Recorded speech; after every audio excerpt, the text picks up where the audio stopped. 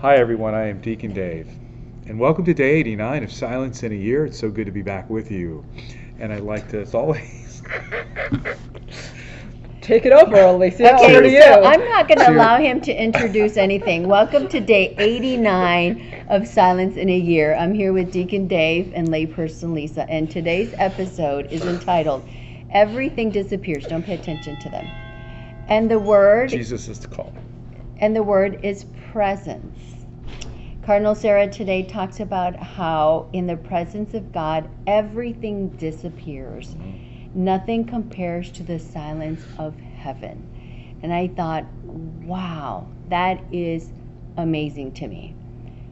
But then I thought, well, if God is in my heart, then there's heaven, because wherever God is, that's heaven. I'm done. Well, I'm just thinking you are already seated at the right hand of the Father, right? Because you're a member of the body of Christ, and that's where Jesus is. So that makes perfect sense. But I actually think, Alicia, you made a really good point here.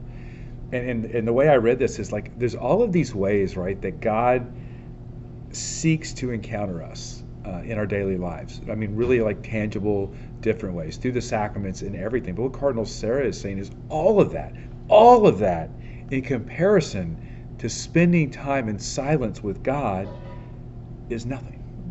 Right. That is mind-blowing. So if you don't think it's important to spend time with God in silence, Cardinal Sarah is telling you you are wrong. You should be spending more time in silence because it's greater. I think someone wants to get in, that it's greater than anything else that we have actually experienced with God on earth. What do you think, Lisa? Well, those bells just remind me of the presence of Jesus in the Eucharist. Just kidding. So, well, you know, people, we're live, and so real life happens here. And yes, the doorbell's ringing. Yes, Deacon Dave's phone rings. But anyway. No, but so I did just this paragraph. I just think was like you had mentioned, Deacon Dave, how the presence of God in silence is everything, and when we. But so often, like I will allow like distractions will come into my head. And there's times where I will have like really fruitful prayer in silence, and then there's other times when like for the whole time of adoration, it's just like, okay, I got to do this and this and this and this, and what about this? Oh, and so, but that's okay, because those are things that maybe I just need to. Bring to God. Maybe I'm feeling overwhelmed and I'm not realizing it, and I'm just letting things build up, and instead of continuously thinking about like, oh, I need to do this and this and this, maybe I just need to say, okay, God, I have all this to do. I just want to sit here with you and be more focused on you. Like, can you just help me to be reminded of your presence right here before me? So I think it's this paragraph just about all the, how important the presence of God is in the silence is kind of just resonating with me in that way. Yeah, I think that when you talked about heaven, I envision heaven as being not necessarily a place, but a state of being, joy and peace and love.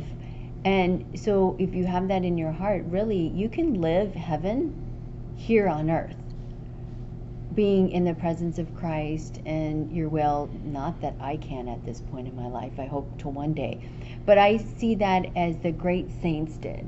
I see that the great saints lived heaven here on earth, and they shared that love with those around them because they carried that in their hearts and they spread that message. And I think that's what God is calling us to do, is to live his love and his joy and his peace here on earth right now, right this minute, because that's where heaven is. So share heaven with everybody in your life, because that's joy, that's love. I think that's interesting because the word share that you just said, and I was thinking about the Sea of Galilee and the Dead Sea, which we've talked about. I don't know if I've talked about it on podcast or not, but we're not meant to contain what God has given us, right? Because if we do, it's like the Dead Sea, which doesn't flow out. And so the salt precipitates and nothing can live there. However, the Sea of Galilee flows in and it flows out. So it's a very vibrant, alive sea. And so if we're going to be vibrant and alive, we have to take this sublime beauty, this encounter that we have with God in silence, and then take that out into the world. Right. Absolutely. Lisa, Yeah. any other thoughts from you? No, I think that's a good point. Very good. Well, would you like to close us in with a takeaway question? Yes. How do you like that? I'm almost messed up there. So do you allow yourself to enter into God's heavenly kingdom in your heart? And then do you allow yourself to share that with those around you? If not, take that to prayer and definitely share. Beautiful. Definitely share. Close us a prayer. Sure. In the name of the Father, and the Son, and the Holy Spirit. Amen. Amen. Come, Holy Spirit. Heavenly Father, we ask you to give us the grace, the mercy, the encouragement that we need to share your love and your peace with those around us. We ask you to give us the power that we need to share that love and that joy, building your kingdom here on earth, because where you are, where that love is and where that joy is, that's where heaven is. And we ask all of this in your name. Amen. May Almighty God bless you in the name of the Father, and of the Son, and of the Holy Spirit. Amen. Go in Amen. peace. Thanks be to Bye. God. Thanks be to God.